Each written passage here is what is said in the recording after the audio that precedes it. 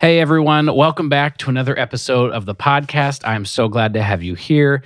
Before we get into this excellent episode with Dave Dash, Dave and I talked about a lot of things, but this kind of turned into a bit of a practicing deep dive. So it was especially exciting for me because I love to talk about these things and I hope it's interesting for you.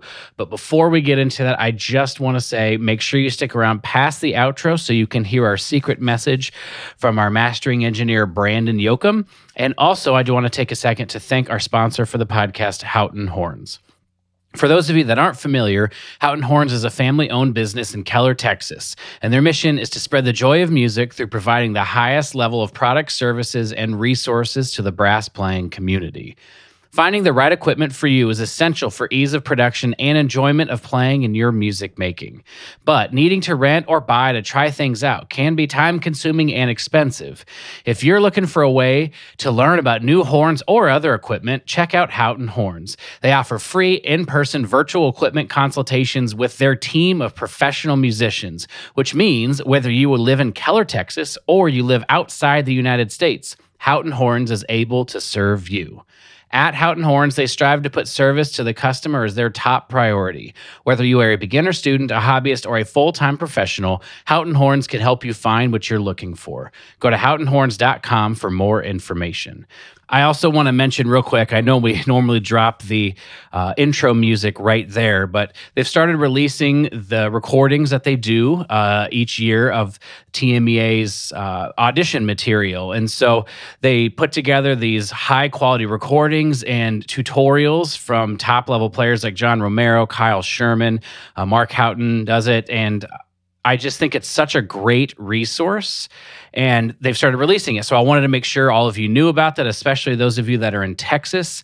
Make sure to check out their YouTube channel, which I will link in the bio. And if you're not someone who's auditioning for TMEA, you should check it out anyway, because they're giving quality advice, quality education, also just great playing in these videos, and something that we can all learn from as well. So make sure you check that out. I'll put that link in the description, and let's roll the intro.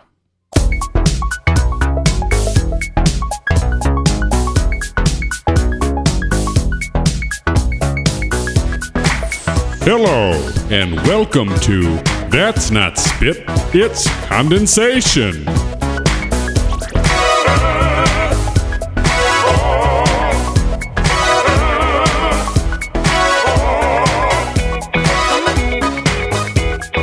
Hello, everybody, and welcome back to another episode of That's Not Spit, It's Condensation. I'm Ryan Beach, and I'm here today with Dave Dash. This has been a long time coming. I've known of Dave for a very long time. I follow a lot of his Instagram stuff and the Apex Symposium posts and things like this. So I know he's been doing a lot of great work, sharing ideas and trying to connect with musicians and trumpet players in our community. But I have not had, minus one conversation a few years ago now, which is crazy to think it's been that long. But minus one conversation, I haven't really had a chance to get to know Dave, so I'm looking forward to that. Dave is the trumpet professor at the North Carolina School of the Arts. He's currently doing a one-year position with the North Carolina Symphony. He also plays with the Santa Fe Opera. He is also co-founder of the Apex Trumpet Symposium. He plays with the Dash Duo with his wife, Mary Elizabeth Bowden. He's the principal cornet of the North Carolina Brass Band and principal trumpet with the Chamber Orchestra Triangle. Is that right? Yeah, Chamber Orchestra right? of the Triangle. Yeah, that's right. Of the Triangle. Yeah, man. Obviously, just by that sort of introduction, I'm very much looking forward to kind of picking your brain about how life balance is going to be a part of this. Being able to know, being able to be prepared for all these things is going to be a part of it. And then just as we were talking just before we started here, just how you rationalize with yourself that these are all things that you can do. Like, how do you see yourself in all these different roles? Because sometimes we can pigeonhole ourselves as I am just this or only this. And so you obviously have a vision or a way you see yourself where you can do lots of different things. And I'm curious to dig into all of this. Before we do it, thank you for joining me on my podcast. It's great to finally get to talk to you on here. Yeah, thank you so much, Ryan. I really appreciate it. I follow your podcast and your own personal stuff, and I think you just put out such an amazing product for the trumpet community, and it's really valuable. And I enjoy listening to it. I learn a lot. So thank you for having me here. I appreciate that. I appreciate that support, man. It really does mean a lot. And so I appreciate that. Let's dive into your backstory a little bit. Tell us about you. Tell us about how you got started, and we'll kind of walk through your career just so we can kind of get a sense of where you've been. Sure. I'll try to make it really brief. So I started when I was a little kid. I was 5 years old, and I did kind of an ear training class through the Yamaha Corporation. I did that for a few years and started playing piano at the same time. And I still play piano a little bit now, but I studied it pretty intensely, when I was a kid. And then I started playing trumpet in the in the public school band program in 5th grade.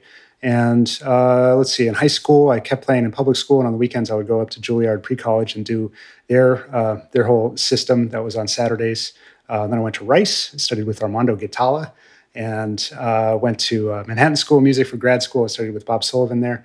And then I won a job with the President's Own Marine Band. And when I went there, I walked in and I was like, okay, I got 4 years at this gig. I want to treat it like another undergraduate degree. I want to make that much improvement. So I started studying with a number of people, including Tim White at the Kennedy Center Opera and Renee Shapiro with the Baltimore Symphony.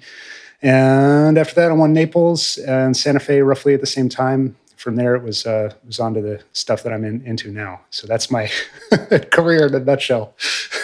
Yeah, wow, that was quite packaged. That's bam, good. Bam. So, I'm fine if you would have expanded upon it, but and then Naples, I think I dated Jacqueline for a little while, and so she was in Naples, and that's the first time I had really become aware of who you are. And I heard a brass quintet concert. I remember, a long time ago, and just thought you sounded just really, really beautiful, really polished, really consistent approach, and Thanks. that's just maintained to be true. So it's been cool to sort of hear you do your thing, and it's no surprise that you've experienced that kind of success. I kind of want to dive into just what you said just for a second about the sort of treating it like another undergraduate degree, because that's an interesting way to phrase it to me.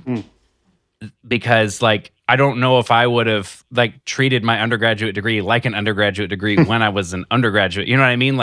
I feel I wonder if you had a different perspective just being that much later in your career and also having a job.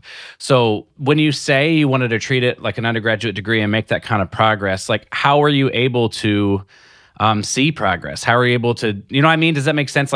When you're that young, you're sort of just doing what people tell you to do, and then you get better. But at this stage, you're much more in control of your own progress. So I'm just kind of curious what kinds of things you worked on, how you worked on them, what kind of progress you did see, and what does that look like when you have a job, when we think we're supposed to be put together? What does that look like to continue to grow from there? Yeah, thanks. I mean, I think the first thing is there's no such thing as an arrival point, I think, for any of us. But just because you are getting a paycheck doesn't mean that you are done learning. And I knew that in my own trajectory, I had a lot of growth left to do. And there was actually a very specific moment. I went to the New York Philharmonic was having an audition early in my time, and I knew I couldn't, even if I was by some miracle had won the job, I wouldn't be able to leave the Marine Band. That's not possible. But I went anyway, just to kind of go. And I had this experience where I played okay, but I knew for a fact that even if I played my very best at that point, I had no chance of winning the job. I was just so far from anything like that. And it was just kind of a wake-up call. And so I just realized that I really had this kind of fire to keep learning and keep improving. So I wound up, I was just looking for people to interact with, and so somebody recommended Tim White, and so I wound up playing for him every 2 weeks or 3 weeks for a few years, 3 or 4 years. And Tim's emphasis was all about music. I don't think we talked about technique ever. And if I brought up some kind of technical concern, which is always where my mind tends to go, he would just redirect me. It would be back to singing and phrasing and expression and vibrato and so all this kind of stuff. And so he helped me a lot there. And then I did well in a sublist audition for the Baltimore Symphony. So I was playing up there a fair amount, and I met Rene Shapiro, and he just, he sounded fantastic. And so, he was willing to give me a lot of advice. And a lot of that was coaching on excerpts, because I was really into taking orchestra auditions. I wanted to play in an orchestra. And I studied with Andy Ballio also, and Andy helped me quite a bit too, also with just musical stuff.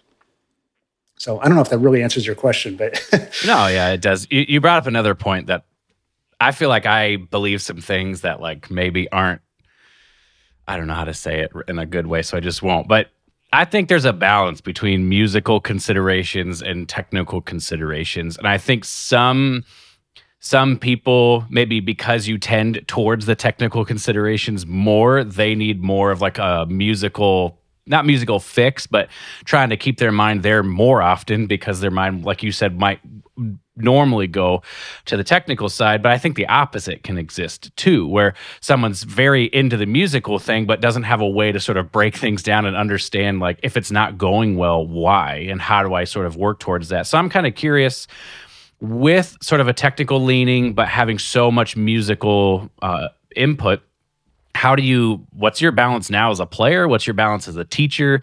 How do we know when it's time to focus on one than the other? Because I think some people thinking of the music in your head will not always be the fix. And I think that's the first and sometimes optimal fix, but it's not always a fix. I'm just curious kind of where you land on that now after the background that you have. Yeah, for sure.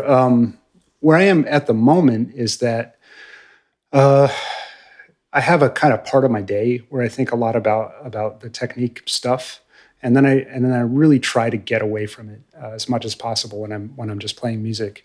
But in terms of like a slightly longer time scale, I think that when you're preparing for recital or audition or preparing music for performance in an ensemble, usually there's like a kind of trajectory. At the beginning, it's like just learning notes, like how does this thing go? And then like maybe you start to learn notes and then you hit a point where you're like, okay, this is not like professional standard. Like I need to figure out why this is not working. And then you can start to delve into the technique kind of stuff.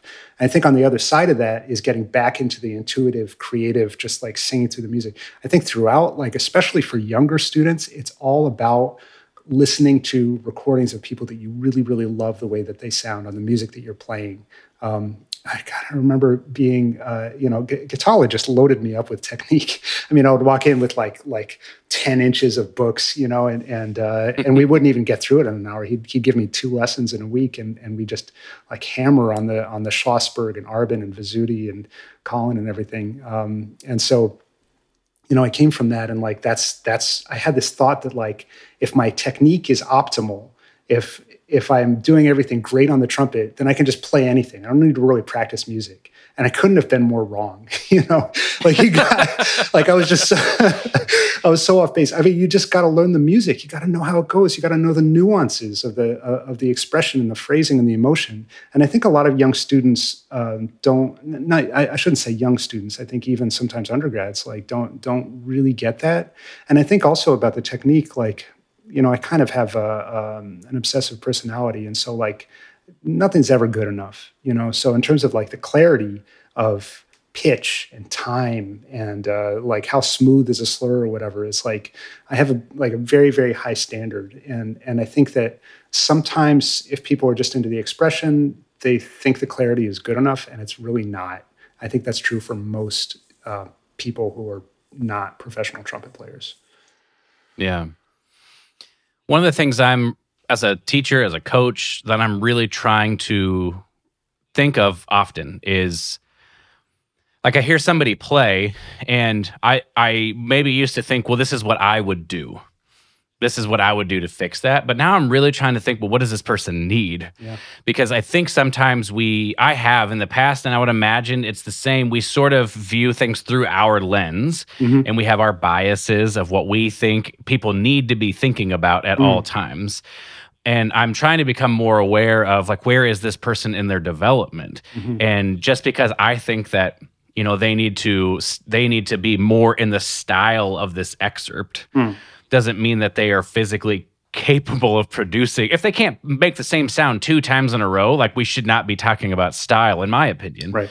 We should be talking about how to make a consistent sound on the trumpet, because then their attempts will be more successful when going to figure out how to do style. And I'm just curious, because this is like then not only a balance, but it's like trying to even ascertain as a teacher, as a coach, this is more that, but it could certainly apply to our own playing. How we figure out where we are in that developmental process. Yeah. Like, where are we? Have we established this enough that we can think of more musical things? How do we know when we're sort of not out of that phase, so to speak? But I think you know what I'm saying.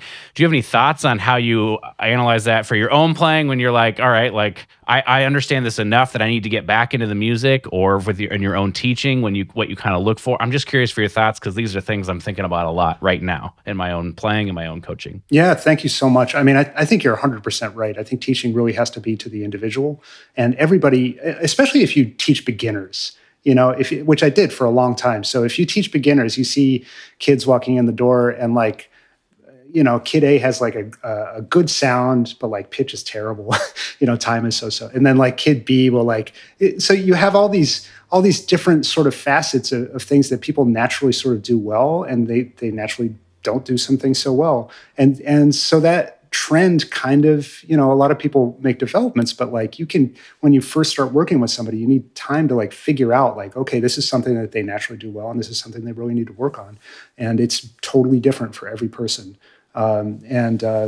So I think the other challenge is that, when you're figuring out where to go as a player in your, say, late teens and early 20s, you have so much information coming in that you're maybe not sure like what's the best approach. And so you kind of have to trust your teacher and just roll with that and believe and trust and do what that person says. And then ascertain if it's like ascertain if it's really the direction you want to go in. And there's a lot of trial and error there.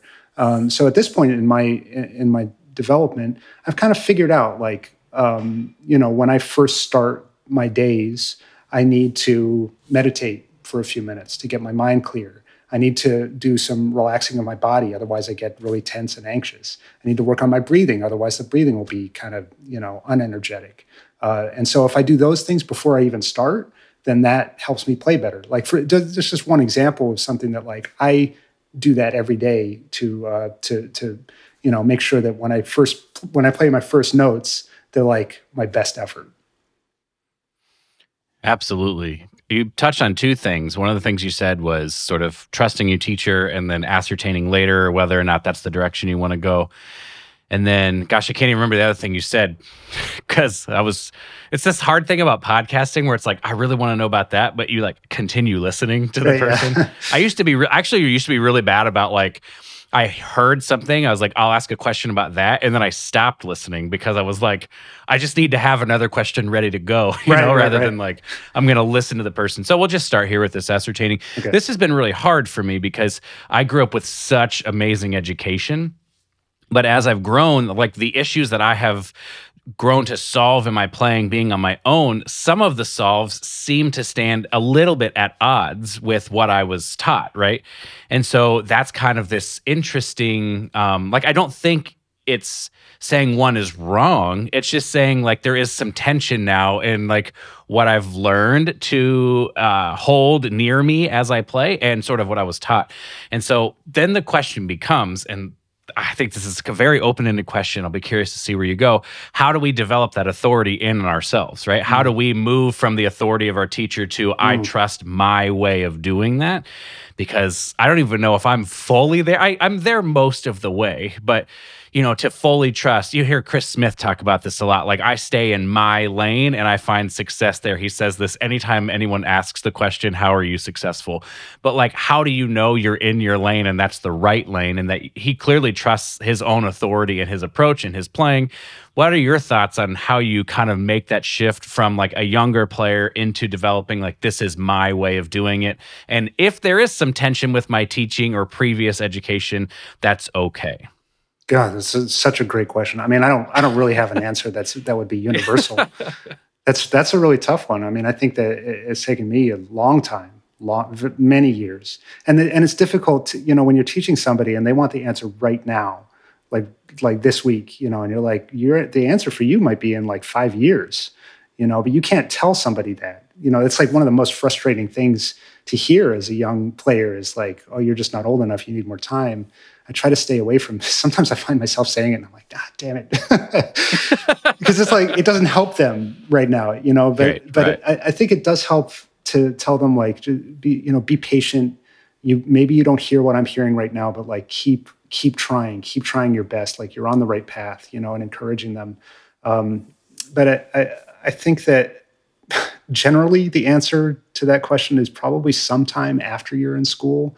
And, you know, it's like kind of that early 20s to mid 20s kind of time period. Like a lot of the time, that's when all the information that you've been gathering, you know, from your late teens into your early 20s, like kind of coalesces and you start to figure out like, okay, I have like 3 different kind of ways of thinking about something, and like, okay, B like worked best. You know, I think that's generally what happens with a lot of people. No, I'd agree with that.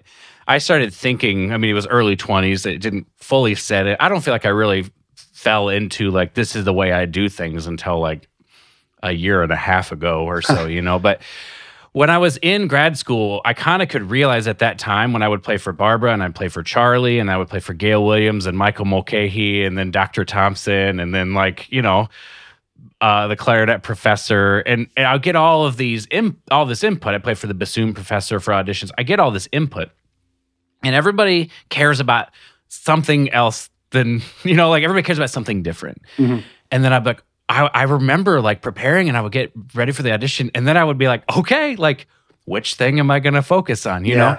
And like which version of this, even if there were different musical, like I like it this way and I like it this way, which musical version am I supposed to pick that's going to win me the audition, right? Because that's the ultimate goal. And that kind of pressure is very difficult to deal with for me, of like, it's like you have to pick the right version when you view winning the audition is the end game, right?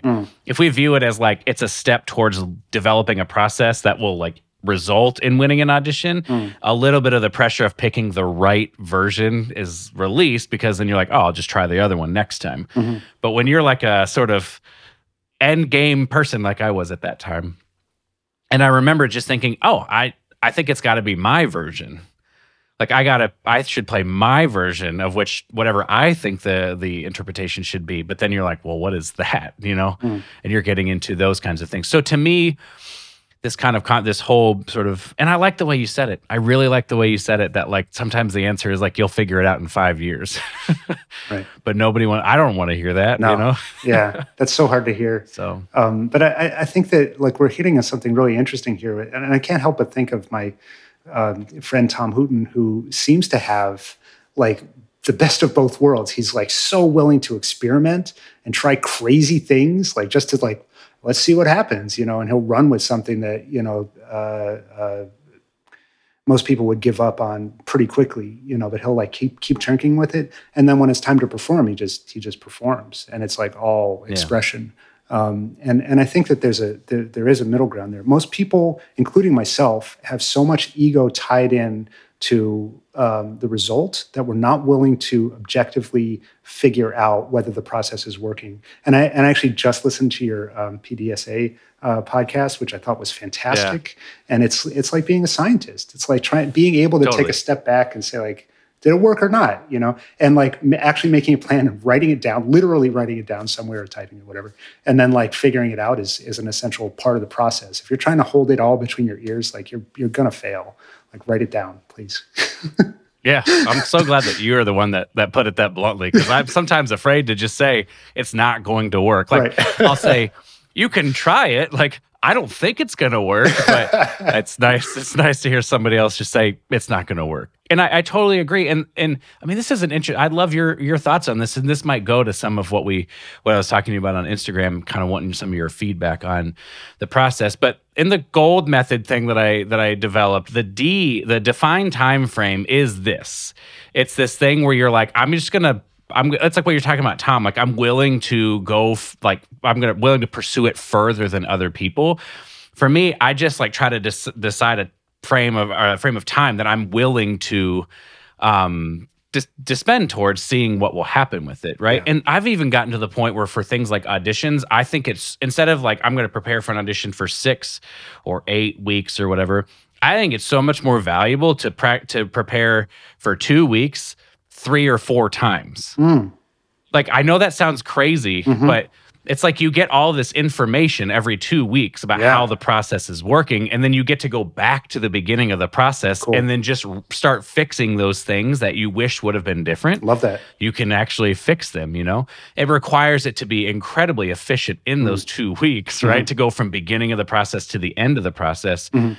But this is so important because exactly the reason you said, our egos are tied to it. So I'm kind of curious for you, how do you structure things? Like, what does that look like for you? Even if you want to sort of share a little bit about what you said, like you've been incorporating some of the tempo variations and stuff for that Mahler 5 video I listened to, which I thought sounded amazing. Oh, thanks, man. Just curious, like, what does that look like for you? When you're writing plans, what does that look like for you? And how do you assess data, basically? Yeah. Well, I want to take it one step back because there's just another thought I had about this thing about like learning and having different inputs and trying to figure out which one is best. And then I just didn't want to forget about that. So I think that even when you're young and you're getting different inputs, and you're like, I don't know which one is right. Like the biggest problem is not making a decision.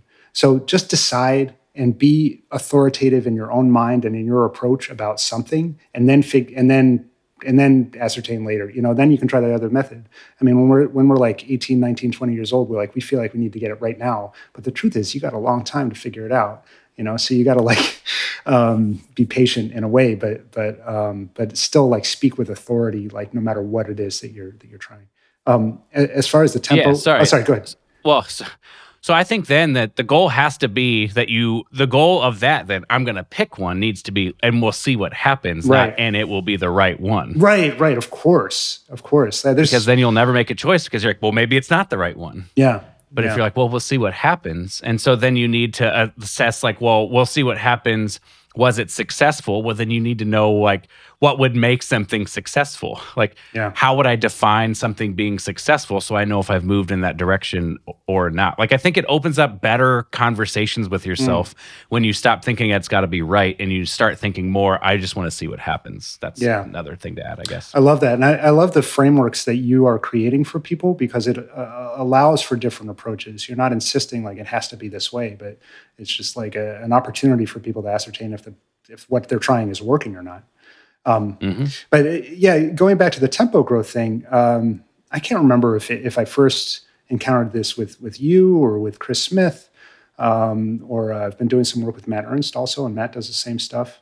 But I've started incorporating that into my practicing. So now when I start learning almost anything, I start at half tempo. And this is new. This is like post-pandemic, you know.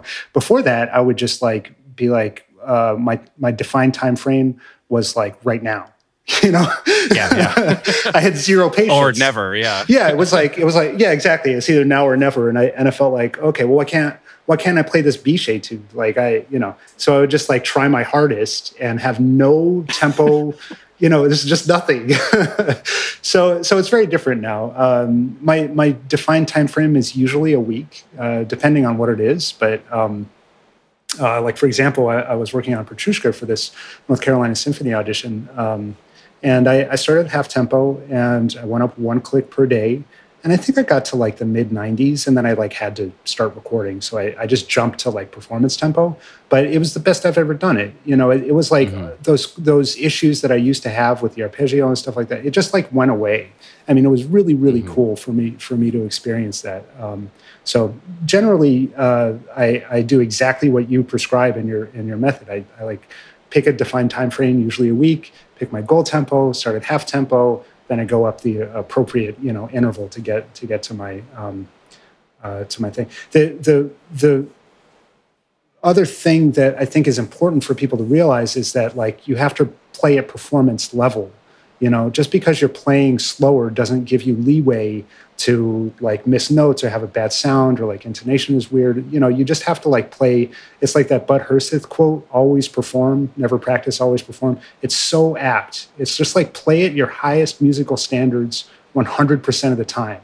And if you do that along with like what you're talking about with tempo growth, like that's a pretty good recipe for success on just about anything.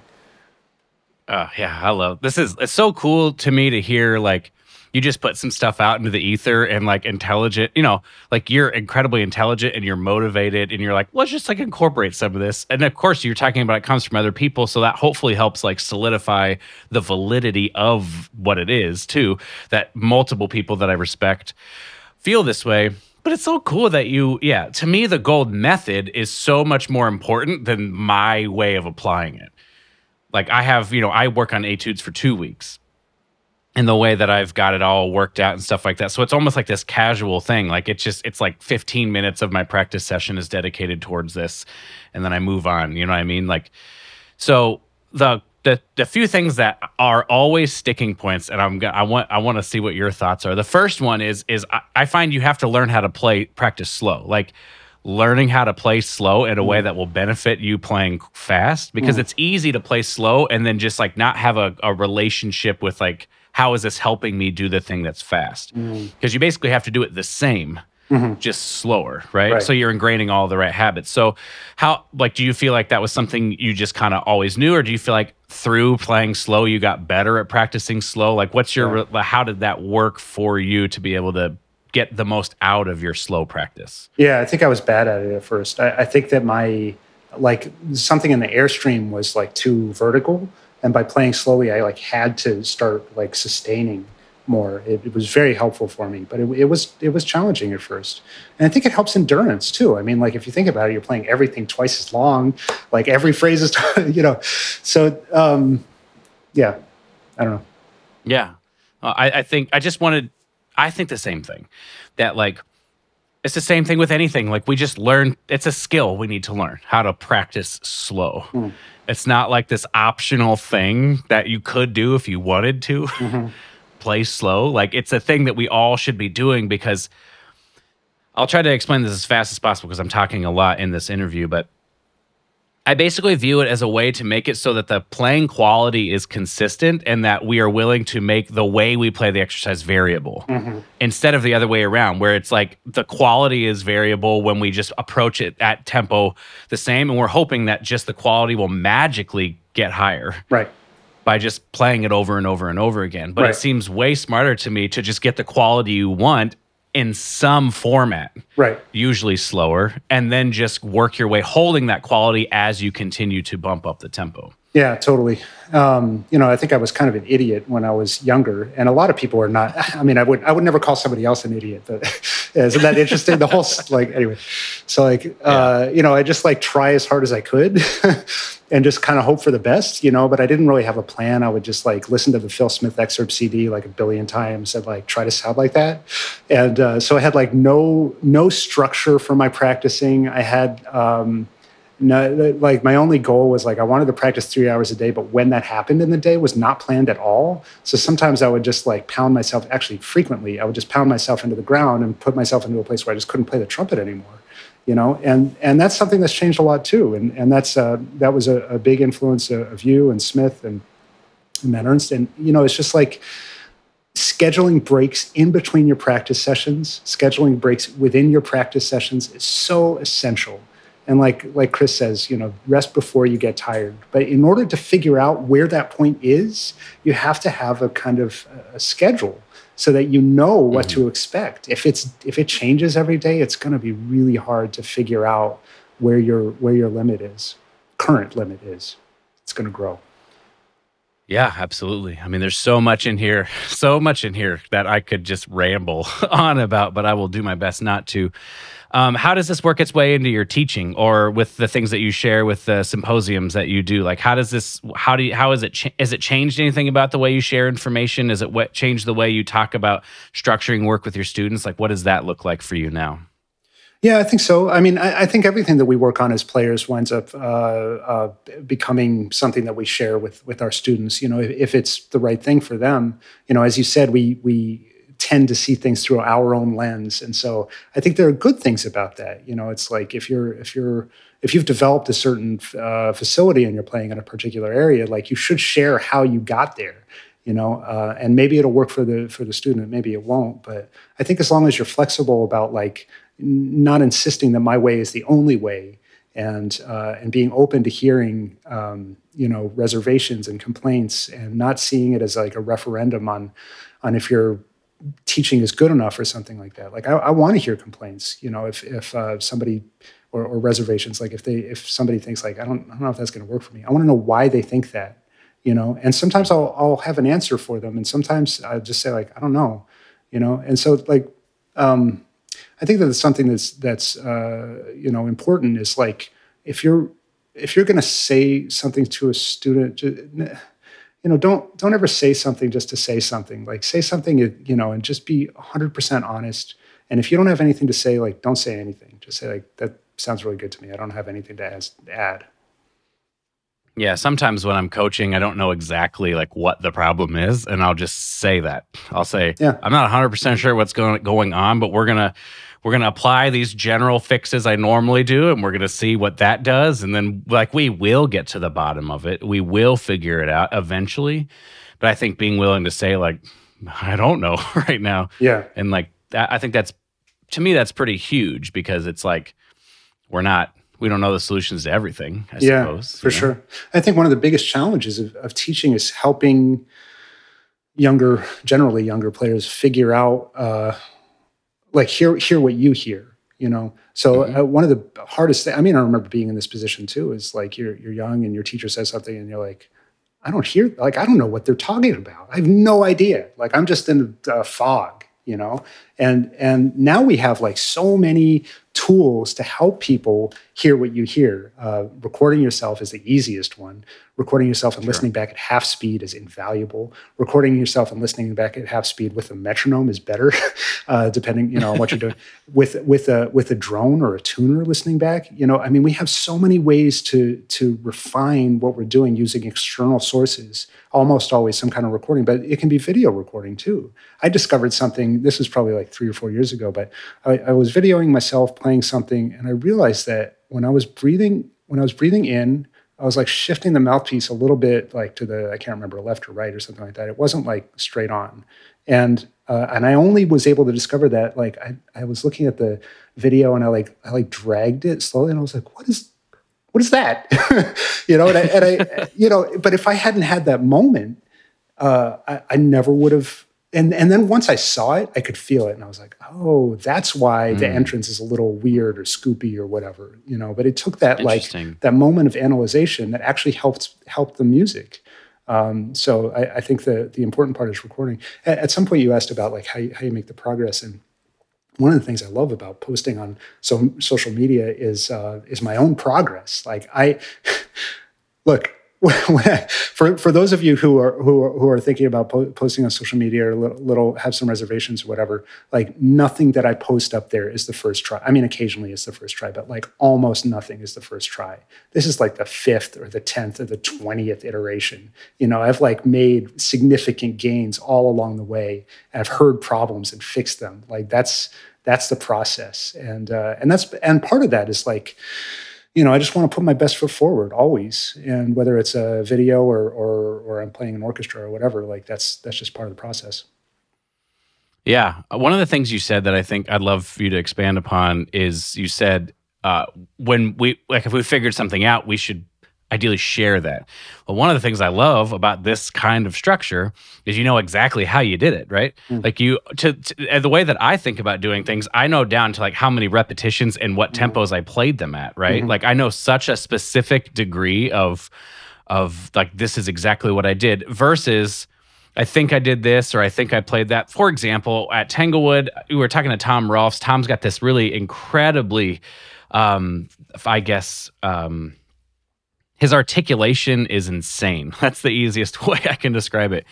And I was talking to him about it, and he was like, yeah, I've always like sort of always had great articulation. And then like X amount of time later, like maybe like, I don't know, a few weeks later, I forget exactly what it was. He was like, well, I was actually thinking about it. And I remembered this period of time in my life where I didn't have great articulation and I put a ridiculous, and it was when he was in school. And so it's like to him, like he had this disconnect where he basically couldn't explain like how he got this, even though he did a whole bunch of work to get it. And so I'm curious then, do you feel like through this kind of structure that you've implemented, even being able to say, I worked on it for a week, I tried to do this, going back, do you feel like it makes it easier for you to communicate like the things you're doing that you feel are driving the improvement you're seeing? Yeah, I think so. And I think I've taken a lot of wrong turns and dead ends. And so I can kind of recognize like what some approaches work better than others. They really do. For example, like we were talking about technique, and as much as I just talked about the thing with the video and the embouchure, like generally thinking about physical things while you're playing, like doesn't seem to work that great. If you're talking about aperture to somebody, like they're probably going to wind up playing tighter and not using their air and probably not making any music at all. So I think there's a place for that, maybe. Very, very rarely, but like that's a path that I went deep down that rabbit hole for a long time. I did an embouchure change with Gitala, so that was like a whole part of my life, and I still go there like a fair amount, but I don't know if it. I think it depends on the person, of course, but like the more you're singing music in your head and just taking a deep breath and blowing air and making great music, the better most of the time. Sure, yeah. Well, this talk about sharing ideas and trying to communicate them and in what ways is a pretty good segue. I kind of wanted to talk to you about Apex a little bit, and where it came from, how the idea happened, how in the world do you guys get the guests that you do? Because it's just an amazing lineup every single time you guys you do it, and I think that's such a cool. I think about it, and it's just such a cool offering that you have that. You can bring these people together, and it's just like what a cool sharing of ideas. Like you're building this community where you'll make these posts and you'll share these ideas, and in like sometimes I read them and I'm like, how does that make any sense? But like to somebody else, it like might make perfect sense. So I think it's so cool that there's just this wide array, and I'm curious how a lot of this came about because I remember it feels like it's been the last like 2 years that it's just like exploded. Yeah. So it was started during the pandemic. Basically what happened is Mary, my wife Mary, and our good friend Nathan Warner were having a conversation. I think maybe Nathan brought up this idea of like, oh, we should do something online, some kind of online teaching. And Mary was like, yes. Mary is like a do kind of like she just does. She's like, let's plan. And plan like effectively, of course, and let's do it. And she is amazing at that. So we launched this thing, and it's wound up being like an amazing thing for all of us. I think that we've done this like I think 4 iterations now, 4 different symposiums, and there's like community. There's like a real sense of community, even though we're online and looking at each other through Zoom screens. But you're seeing each other once or twice a week, depending. Right now we're doing twice a week on the weekends. And you see these people, you spend time together, you hear from them, you ask for interactions, you support each other. So like there's this like community, there's this feeling of support. There's the amazing guest artists, as you said, Wynton Marsalis and John Faddis and Nick Karyakov and Tina House. We've had like just the Pacho Flores. I mean, Maria Ferris-Bosch, like just an unbelievable number of incredible artists, and it's just been so fun for us to learn from them and from each other. And I think another part of this that's been really great is like, we all have overlap, of course, but like my thing is mostly orchestra. Mary's thing is like orchestra and solo and chamber music, piccolo, and then Nathan does all of that, fantastic. But he also plays lead trumpet. So like we can all lead classes, in the various areas that we are most comfortable with, and then we can share with the participants. So there's been a lot of enthusiasm about it. We're planning on doing an in-person version this summer, which we're super excited to be able to offer that. And we're hoping that some of our people who have come back to many of these sessions will actually be there in person.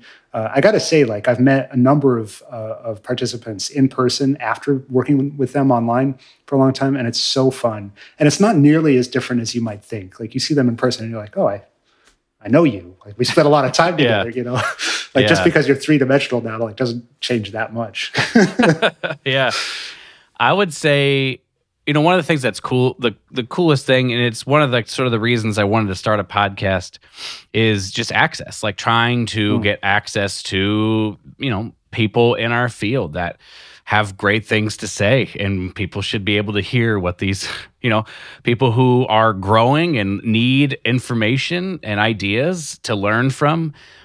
I think people deserve access to that. And I think it's just amazing that you're providing access to someone like, Winton, for an example, but all of them you named are similar to that. The fact that you can, like someone like me could sign up and have access to Winton seems like too good to be true almost. So I just think that's so cool. And you're making, yeah. And you're making these connections with people and yeah, for me, to be honest, like one of the things about the podcast that I did not anticipate, and I'm curious, to see what this is like for you through Apex, is that like I've made a lot of connections in our field now, just like through having conversation. And so I'm curious, like, what does that feel like for you to especially through these guest artists? I mean, you've talked about the participants, but like for the guest artists and stuff like that, people that we never thought we'd have access to, does it feel like friendly with them now? Like, what's that vibe like? You know what I mean? Yeah. Well, I mean, it's not. I'm not going to like knock on Winton's door to get coffee or whatever. Although, like from what I hear, he's pretty open to just hanging out with people. But everybody's cool. Everybody's friendly. Like we usually ask people to sign on just like 15 minutes ahead of time, just to talk, for a minute, just to get to know them just a little bit. Most of these people we have some kind of personal connection to, in one way or another. That's kind of how we get their information. So it's nice to kind of catch up, for a minute and maybe share some things. Some people we know better than others, but yeah, it's not. I don't know. It's not like we're best friends or anything like that, but like it is really nice to actually speak to, these like paragons of our industry. Yeah, I think that's amazing, and I think it's such a good thing, It's a good thing to have come out of the pandemic, you know what I mean? Yeah. Like of all the craziness of it, Seriously. The fact that there's more access and we view this, especially through something like Zoom, we view this as an option. And doing it in person is even better. But the fact that Zoom makes it so it's possible to, continue even when things pick back up and people are busier again and things like that, I think that's amazing. So I wanted to kind of get your thoughts on that just because I think it's awesome. Yeah. Thank you for bringing that up. I've loved Apex. I love those people. There's just such a good supportive vibe, and I think particularly in the pandemic when we were isolated and a lot of us were just in our homes, or for younger people sometimes just in a room, and they're just like not interacting with other people. And like here's an opportunity to actually like share and give back and forth and be heard. And it was just, I think it was really, really meaningful for a lot of people. And that vibe continues, I mean, we have a group that I think roughly half have been prior participants. And that's been pretty much true. Usually about half the people sign up again. And so we'll see where it goes from here. I think we'd really like to continue it for a long time. It's always challenging now because everybody's starting to work and play and study in person again. So there's a little less time for the online format, but we're dedicated to it. It seems to be working, and as you said, I think it's valuable for all of us, myself included. And so I really want to keep it going. So I have a question. I'm gonna have to frame this and sort of be a little bit honest from my side, so you kind of understand where I'm coming from, but. Musicians often have a scarcity mindset, right? This idea that like if I do something, like the simplest solution would be if there are two trumpet teachers in one city and there's one, they view it as like, well, there's like one student. If that student studies with the other person, then I don't have that, I have less, right? And it's just a sort of a false view of the idea that there's opportunity in people with like sort of a growth mindset or whatever. Do you feel you've ever struggled with anything like that? Like you're putting your thing out there and other people then put their thing out there and it's kind of similar to your thing? Because if I'm being real, I've absolutely struggled with this. Yeah. Of like, I'm putting my product out there and it can feel like people are paying attention to somebody else more than they're paying attention to me. And like all of a sudden in my head, I'm telling myself stories about people that I know aren't true, right? But it's like I'm feeling like negative about people may know nothing about. I'm just curious, as like, have you struggled at all putting so much stuff online and trying to, from a marketing, from like we're providing something that we care about? Have you struggled with anything like this? And if not, what kind of mindset do you have towards all of this work and all of this sharing that allows you to sort of be a little bit not struggly with that? Yeah. That's a tough one. I got to be honest. This is one area where through no effort, through nothing that I've done consciously, it's not something that I generally worry about too much. I feel a lot of sort of honestly anxiety about my own growth, but it's very internal. It's very much about like what I feel like I do well or don't do well, and I'm hyper aware of that, and I'm very aware that like other people do things way better than I do, but that I just kind of take that for granted, So I don't know. I think that even the North Carolina Symphony thing was a recorded audition, but even when I was doing the audition trail and like hitting 4, 5, 6 auditions a year, like I don't really worry that much about who else happened to be there. I just kind of assumed that like other people play better than me, but like I also kind of had faith that if I play my best, that I really have a shot, So that's just where I'm coming from. Yeah, I think it's just maybe an even better way to say it would be just it's like seeing people as competitors rather than people who are offering, and that it's good. I see it. I've really worked through this, and I see it now as like good that there are so many people trying to share so many great things. Mm-hmm. But at first, when I wasn't like ready for it, it felt like all of a sudden, like, there are all these competitors to this thing that I was trying to share. You know what I mean? Like this almost like a market in this thing. And I was just curious what your perspective was, because I totally agree with your perspective. I just think like I've struggled getting there, I guess. You know what I mean? Like, yeah, for sure. So just curious for your thoughts on that, Yeah. It's a tough thing. And I think also things have changed a lot. I remember when I first signed up for Instagram, I think right before I got the UNCSA job. And I saw that Mary had always kind of posted a lot and had like 1 billion followers. And, I realized that like in order to get my name out there more and to get the school's name out there more, I needed to share. And I saw that video got way more attention than pictures. And so I thought like, I wanted to see more video from trumpet players, and so I thought like, well, if I want to see, I'm just going to do it. So I started posting mostly videos. I mean, if you look at my social media stuff, there's very few pictures. It's almost all video, because I think I want to hear people play. I want to, and a big part of that is like we were saying earlier. I think that by kind of setting a goal of posting on social media, it helps me improve as a player, which is really I got to be honest, it's my number one goal. I mean, I wish I could say that I had higher goals of like I want to improve the world and share music and, whatever. But like, I just want to get better every day. I just want to get better at playing the trumpet. That's what I want. Yeah. Yeah. I think I'm similar actually. I'm starting to understand that getting a job in an orchestra, I used to listen to Chicago Symphony records and be like, this would be amazing to do. And I still sort of think that to some degree, but I think my desire to pursue that path was like, this will be challenging to do. And it's like almost like a puzzle to solve. How do I learn? How do I grow to such a degree that I could be successful in this endeavor? Because like, and I think this can happen to a lot of people, but once I got the job, it lost some of its like flavor. You know what I mean? Like, it's like you achieved the goal. Like, now what, right? I think this happens to a lot of people in a lot of different arenas. So maybe this is a good segue into just talking about the different facets of what you do, because before you were playing in Naples, you're doing the Marine Band, you were in Naples, and then you came to UNCSA. Yes. I think I got that right. That's it. And just how, what is this like to prepare for these different aspects of life? Like, how did you make this decision that you were going to leave a full-time professional orchestra and come to this school and want to do that, and like all the things that come with it?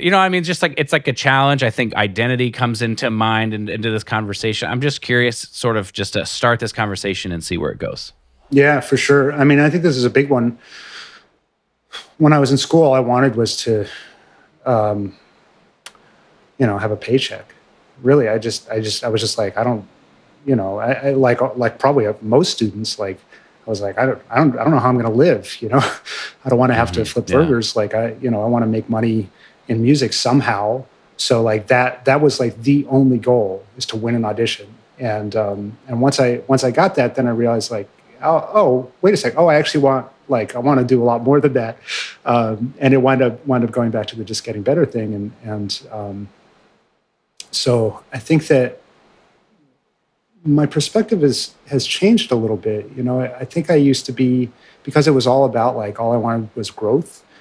I would be sitting in orchestra or whatever, and you have like a 2.5-hour rehearsal, and you're like, I'm not getting better. You know what I mean? But you gotta like, you gotta like be like, okay, wait a second. Even if you're in school, like, this is my job. I'm getting paid for this, and I'm going to appreciate everything there is to appreciate about this situation. And I'm feeling that so much right now after not playing with musicians for, a year and 8 months or whatever it is. Like, I feel like every phrase that I hear around me, I'm like, wow, that's beautiful. Wow, like, nice job. Like, oh, that's cool. And I hear the connection. You just start appreciating. And instead, the other side of that frequently happens is you start thinking like, oh, the conductor didn't give a good downbeat, and like, that guy plays sharp, and like, how come they can't come into, you just start hearing, and then you start blaming other people, and then you start blaming yourself, and it's just like a road into despair. And it can be hard, like you're saying, if you're, the first couple years you do something, 2-3 years, you're like, oh, it's like magical, it's so amazing, so amazing. And then you're there for 10 years or 15 years or something, and it's like, how do you keep that spark? How do you keep that interest? And I think it is hard, but I mean, I got to believe that setting that intention of appreciating and, loving what there is to love is got to be the best way to do it. About what you were saying about leaving orchestra, leaving Naples to come to teaching. I was there for 9 years, and I loved Naples. I love those people for sure. I loved the orchestra. I loved playing music always, and that never stopped. But a big part of what happened is that Mary started getting a lot of work, traveling and performing all over the country and the world. And I wanted more flexibility in my schedule to be able to see her. And I also wanted more flexibility in my schedule to be able to just like practice more, honestly, and focus more on the growth part of it. And so I was like, oh, I want to play more chamber music. And like, Mary told me about the UNCSA opening, and I was pretty reluctant at first. I thought like, oh, maybe I'll go into university teaching when I'm like done with my orchestra career in my late 50s, early 60s or something like that. But to go into it when I was 37, it was like, felt very, very premature at first. But, it was a good move for me. It allowed me to, for example, actually like keep going with this duo that I have with Mary, and do more performances, and to have different sort of musical experiences in the area, play more recitals. All that stuff was like pretty challenging. When you're have an orchestra job, most of the time it's like your job is to do that, like 95% of the time. And and I think that there's some good things about that too. There's some very challenging things, as we said, but like, there's something that comes after playing with the people around you for months or even years. They're like family, musical family, and you just know exactly what they're going to do, and you can play right with them every time. And you can't have that if you're freelancing. Yeah. I mean, that's very true what you're saying. There have been certain jobs that auditions have opened that I've considered taking.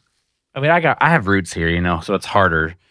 But one of the reasons that I'm reluctant to take an audition for a bigger job is exactly what you said. I'm not sure if I want to have more of my time be dedicated, like a Chicago Symphony or a New York Philharmonic. It's like they work a ridiculous amount, Yeah. And so we work here, but there is some flexibility and some, I mean, whether it's a good thing or a bad thing, it's a reality of my job that we have time, And so it's sort of afforded me the ability to start all these other projects and be able to, balance them with not I wouldn't say ease, but it's possible. Yeah. I'm sort of burning the candle at both ends a little bit, but it's like not extreme, right? Mm-hmm. So it's very true. Like you get into a job and it's like that's what they're paying you to do, right? They're determining this is what your time is worth. But yeah, those conversations are way more real to me now. Like, is this what my time is worth? Even if it's like a good paycheck, it's right. Like, is that what I want to be spending my time doing? Essentially, is the question that comes up. So anyway, I just rambled for a while. Sorry. No. I had a question then for you, just about balance. I mean, you're the litany of things I read off at the beginning, and so you're teaching and you play in the Dash Duo and you're playing in Santa Fe and you have the principal cornet positions. Just, I mean, maybe it's not a super structured thing, but how do you manage all of it? You know what I'm saying? Yeah, sure. I mean, this year is unusual because it's a 1 year with the North Carolina Symphony. Like, there's no way that I could keep doing this forever. Like, I have 2 full-time jobs, plus I'm doing like a couple concerts with the brass band, a few concerts with the chamber orchestra, a couple little things with the Dash Duo. Like, this is kind of nuts right now what I'm doing. And I've taken a step back a little bit from the brass band and the chamber orchestra. I'm not doing all of their concerts. And I'm not doing as much with Mary either. And frankly, I'm not seeing Mary as much this year as I would like to. It's that's a real challenge for both of us. And so we have to plan like really carefully. We're looking out like months ahead of time. Like, okay, we're going to spend these 3 days together at this place. I flew out to San Diego a couple of weeks ago because she was doing a concerto with the San Diego State Symphony. And so I heard her play that, and I got to hear the San Diego Symphony and hang out with Chris Smith and Danny Orban. And, it was great. But like, I got to see Mary for 4 or 5 days, and like, that's part of what's going on, she'll drive down to North Carolina or whatever. So in terms of balance, like, people talk about work-life balance. Like right now for me, it's like 95% work. And I'm kind of okay with that, actually. I think like I wouldn't want to do this forever, but for a year, I'm into it. And I really like the jobs that I have. North Carolina Symphony is a very good group. Like, just really, really enjoy playing with them. Paul Randall sounds awesome, principal trumpet, and the rest of the whole group sounds fantastic. The repertoire is really good. I really love my students at UNCSA. We have a great crop this year, and I'm enjoying working with them. I love teaching, actually. So it's that's fun, and I'm figuring it out somehow. I think the key is all about like planning ahead, so that I don't like do something dumb, double book myself or whatever. Yeah, I mean, I'm for as organized as I am in my practice, pretty terrible about life organization, to be honest. And it's like, for me, the answer is like, there's like not really balance, you just like do the thing. I mean, for you, obviously, it makes sense where you're talking about structuring things like, a month or so, however many months in advance. But to me, sometimes it's just like, what's the next thing that I'm doing? That's where I'll spend the majority of my efforts. Oh, sure. You know what I mean? Like, I feel like I used to be like, well, I'll do a little bit here and a little bit there and a little bit there, but it's just like it never felt right. And so it's like, all right, I'm almost like I'll just complete a project type person. Like some things are, like long term, like practicing or something like that. But like right now I'm interested in doing some writing. So it's just like other things that I might do. It's like kind of like, we'll just put that aside. And there's basically no balance. It's just, what am I most interested in right now? Now, I don't think it necessarily works for everybody, but I just think the idea, like you're saying, of work-life balance, it's like, what is your circumstances? That's your work-life balance. Yeah. I think it's such an individual thing. I mean, you can't tell somebody what it should be. That word "should" has a lot of weight on it, right? But like, totally, it's totally up to the person. How they want to structure their life. What's more important to you? And I think that as intentional as it can be, that word intentional bugs me sometimes. But I mean, as like purposeful or goal oriented, on purpose as you can make it. Like that's what it's all about. So. I try to, like, for example, at UNCSA this year, and I plan to continue this, I'm having all of the students set monthly goals, and we have a studio class. So like at the first class of every month, we like check in on the previous month's goals, and we figure out like what worked, what didn't work, and we set the next month's goals. And we do it in partners. So I partnered everybody up so that there's like a sense of community and support. And that's another thing that's been really important for these students, I think, at UNCSA, particularly right after the pandemic when we were, isolated for so long. So I'm trying to like get people together with doing like trumpet ensemble. We like had a trumpet party last week. We're like, I'm encouraging them to get together as in these kind of goal setting partners, but also just playing duets and stuff like that. So I think the community part of it is essential. And I think it helps them play better. I really do. You just hear somebody and you're like, I like this. That I can learn from, it works. Yeah, I mean, when I interviewed Karen Bliznick, I think this was Karen's interview, we were talking about it, about like Northwestern, around those times. There was, a lot, I mean, I'm sure it's still the same thing now, but there are so many successful people in terms of getting orchestra jobs around that time, that like 10-year period of time. Right.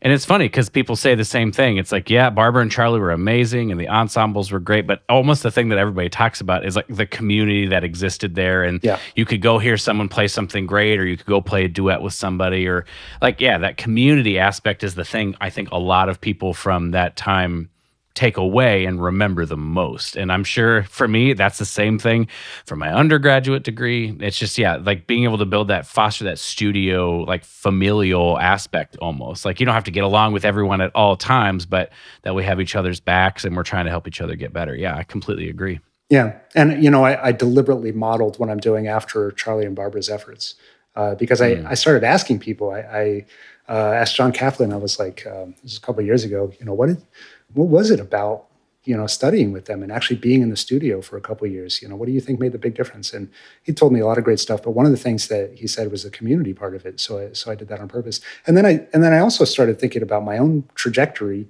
And I always loved playing duets with people. I did that like all the time. And I think that really helped me in a lot of different ways. But if you've never done that, if you're missing out on a pretty essential part of your education. So any of you who are listening and you're not playing duets with somebody on a semi-regular basis, like, do it. Find somebody.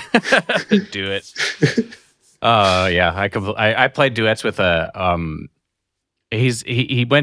he got trumpet degrees, but now he's getting a degree in medicine right now at UAB. And so he came over and we played duets together. It's the first time in like 10 years that I've played duets, like legitimately, Right. It's something I just like stopped doing because I play, in the orchestra all the time. Right. And it was nice. It was really nice. I suppose the back half of this interview, we don't have to go for a lot longer, but I'm just curious. It could be professional, it could be personal, whatever you are willing to share about. But I'm just curious. I always love asking people about times of struggle in their life, times of adversity, what that adversity was like, how you came through it, what you learned from the process. So if there's anything that comes to mind that you'd be willing to share to kind of help us even get to know you on that level a little bit, and that we might be able to learn from you in that way, I would be open to hearing it. Oh man, there's like there's a few directions I could go in here because I feel like I've struggled a lot. So I'll try to hit a few actually. Sure. First one was that embouchure change that I did. It was rough, really rough. In fact, I had I had an interaction with a professor from Rice who had not heard me since I was like a sophomore in college, and he was like, "You have a job? Like you're a professional musician?" It was like I'm serious. It was to that level. Because it was really rough. Like I had no idea what was going to come out of the end of my bell, frequently nothing, And so I think that experience helped teach me what not to do. And I basically never change anybody's embouchure. But if I do, I feel like I have an idea of how I want to do it. I make sure that the sound and the air and the relaxation are really big, big priorities. I think the process is incredibly important. Not so much thinking, just go through the process over and over and over again. Trust yourself, be patient, keep visualizing success. So there's that. And that ties very closely into what we were talking about earlier about like physical versus musical, mental processes. Another thing is, and this kind of ties in, is just performance anxiety. And I always, was kind of an anxious person. So like even though I, would sometimes do well at auditions, even from high school on, it was like always like, oh my God, I don't know what's going to happen. And that I'm not going to say I've fixed, because I still get anxious for performances, but it's most of the time, I would say the vast majority of the time, I've figured out how to play close to or at my best. And I think it's a deliberate thing. I do it through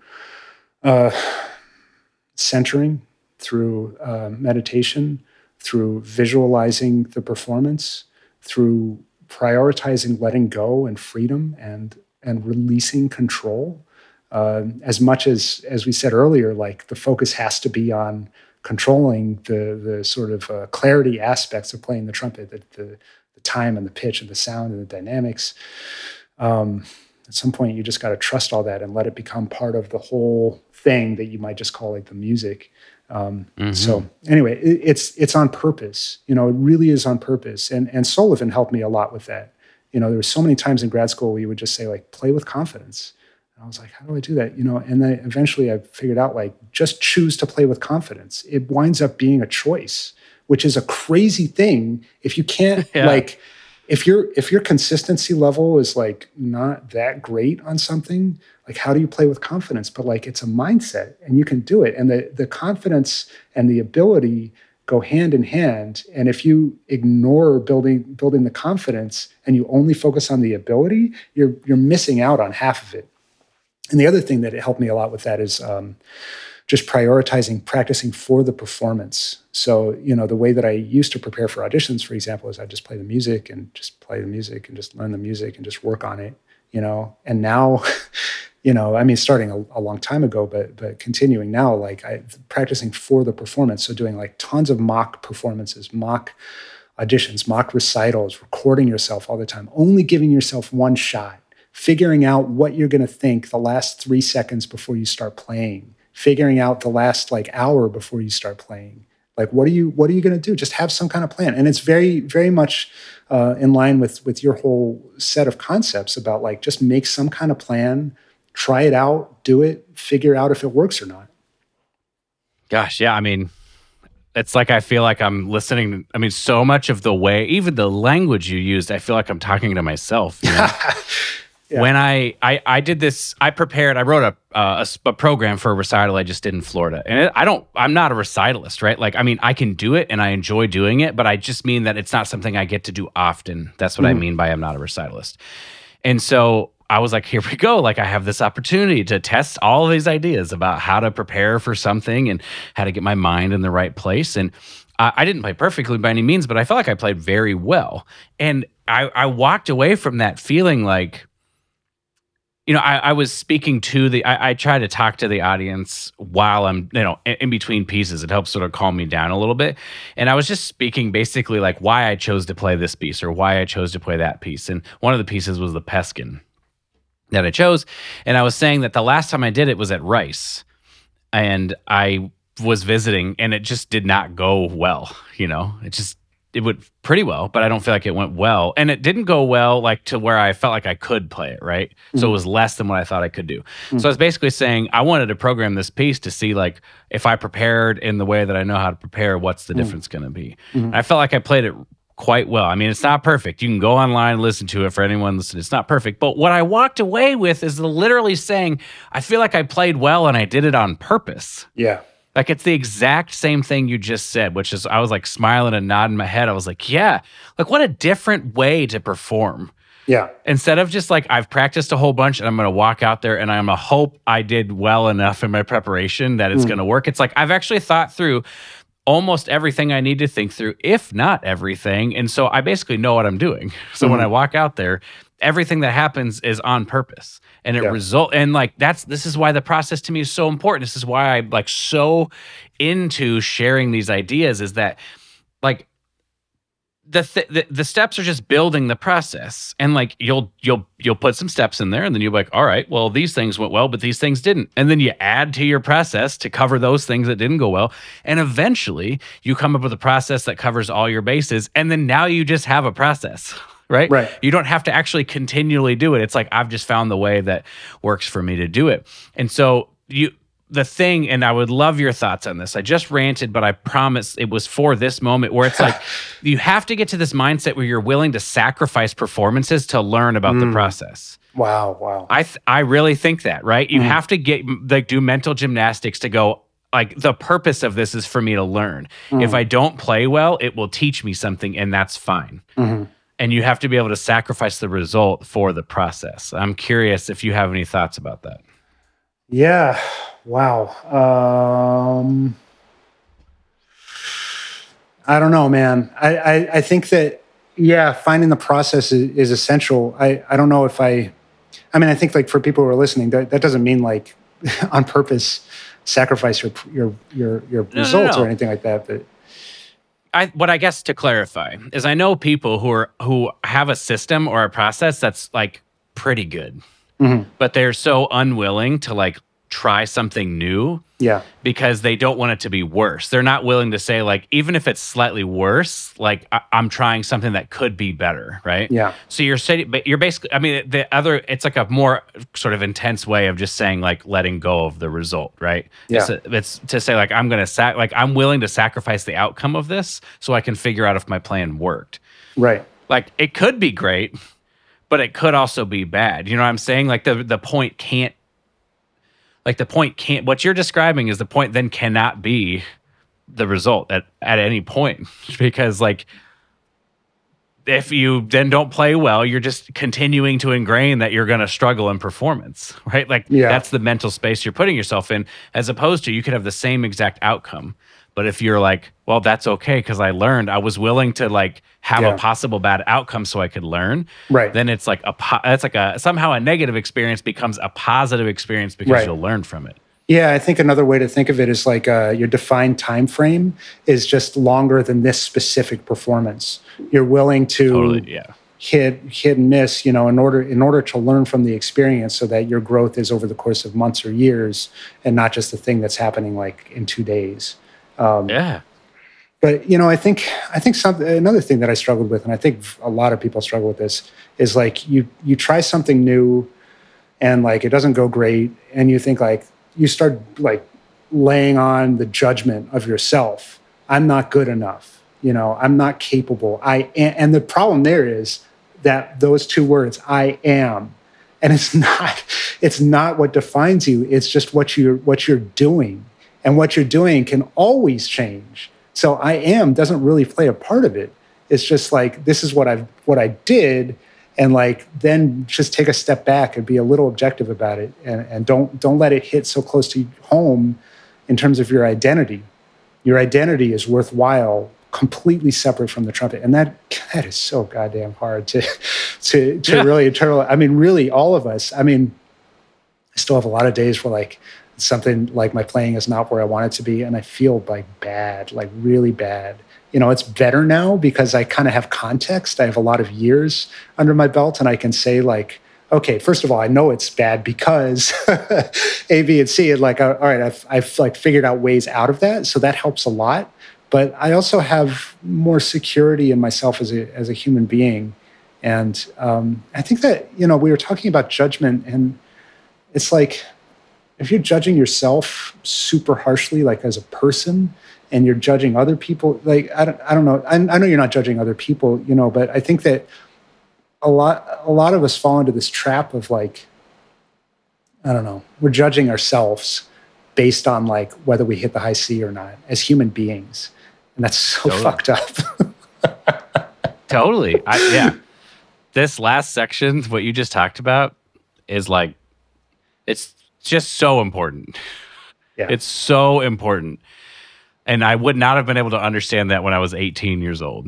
Yeah. But it is so important. And like the way I think about it is essentially, if the development, like I wrote this in a little book that I was putting together about auditions for a client. And then I kind of just started actually writing, right?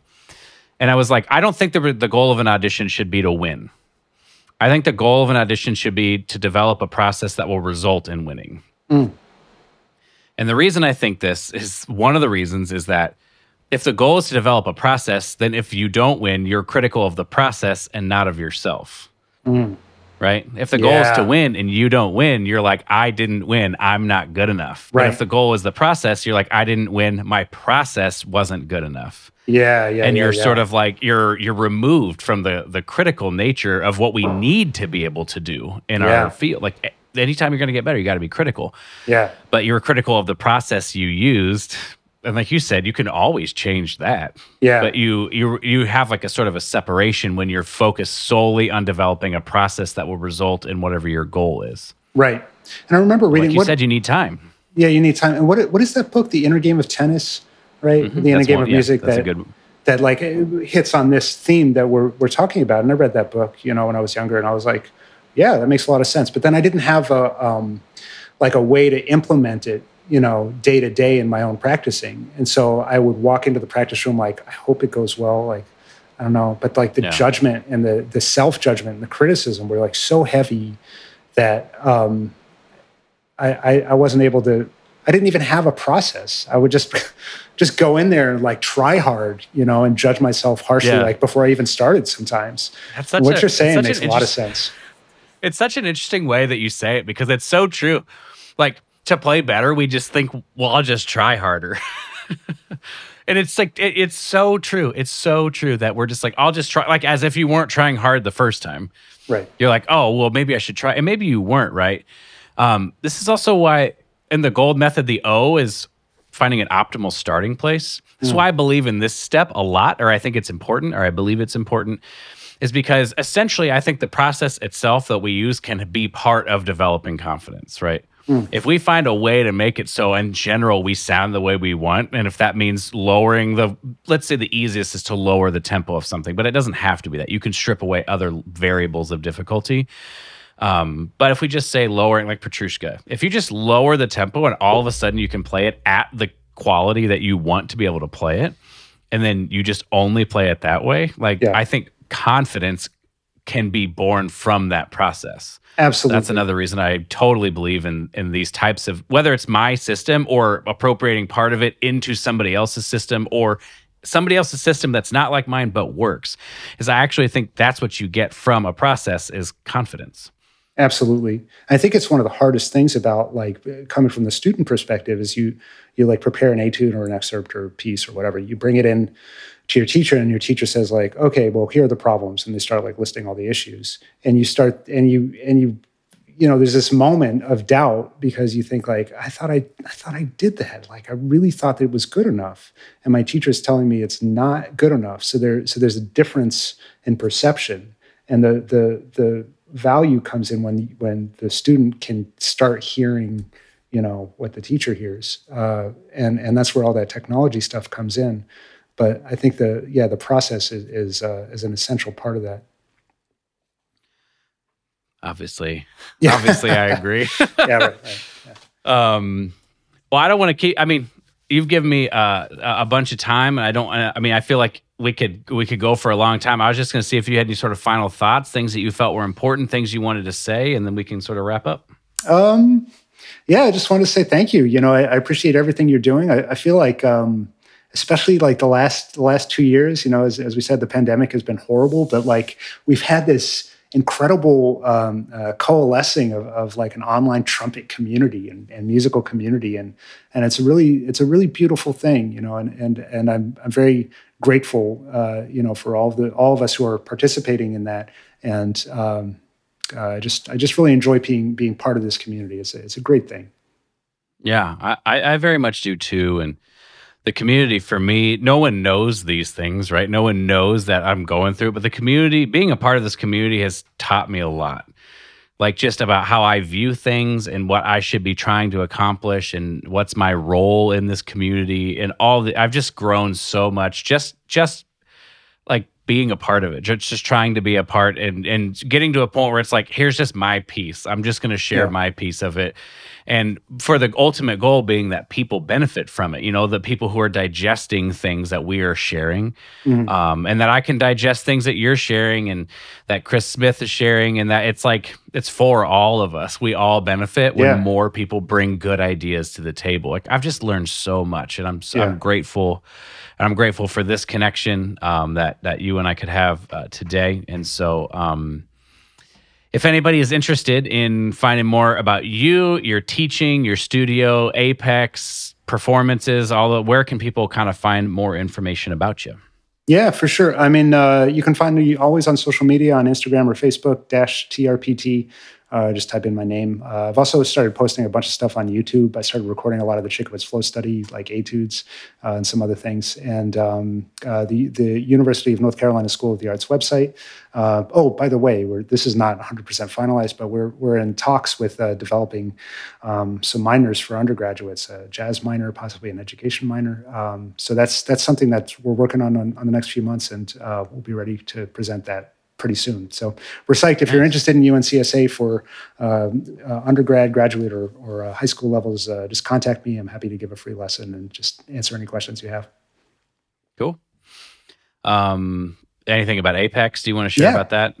Yeah, we're working on next semester. We'll probably start sometime mid-January and figure out. That'll be online still, and then over the summer we're talking about doing like probably a 5 to 7 day in-person component. And so that's the kind of thing where it's like you sign up for a multi-week package. It's like you sign up for like 10 weeks all at once, and then you're just part of the group. We also have auditor options. So if you want to sign up as an auditor, you can do that anytime. That means you have access to all of the videos from that semester, or if you want to sign up for multiple semesters, you can do that. And then you can watch all the videos afterwards. That's been beneficial to me, actually, because like Tom Hooten did a fundamentals class and a master class, but he did a fundamentals class. I downloaded it. I cut out some of the extraneous like stuff that I didn't want to watch many times, and basically just the playing back and forth kind of stuff. And I play with it sometimes. So if you want to do that, you can do it. Is there a website for that? Are you on social media? How can people find that? Yeah, www.apextrumpet.com. Cool. Well, awesome. It's a lot of stuff to check out. People should check that out if they are interested in any of those things. If you need to get in touch with me, you can do that on that'snotspit.com or That's Not Spit on Facebook and Instagram. I would really appreciate it if you'd leave a rating and a review on iTunes for this episode. If you had any feelings about it whatsoever, and also don't forget to share it on social media so that you can other people can find out about it as well. One more time, Dave, thank you so much for giving me a little bit of your time today. It was very enjoyable for me. I feel like I got to know you quite a bit better, and I'm happy that we had this chance to do this. Thank you so much, Ryan. Really appreciate it. Great talking to you.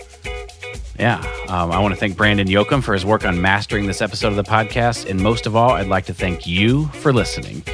Stay strong, be kind to yourself, never stop growing, and we'll see you next time.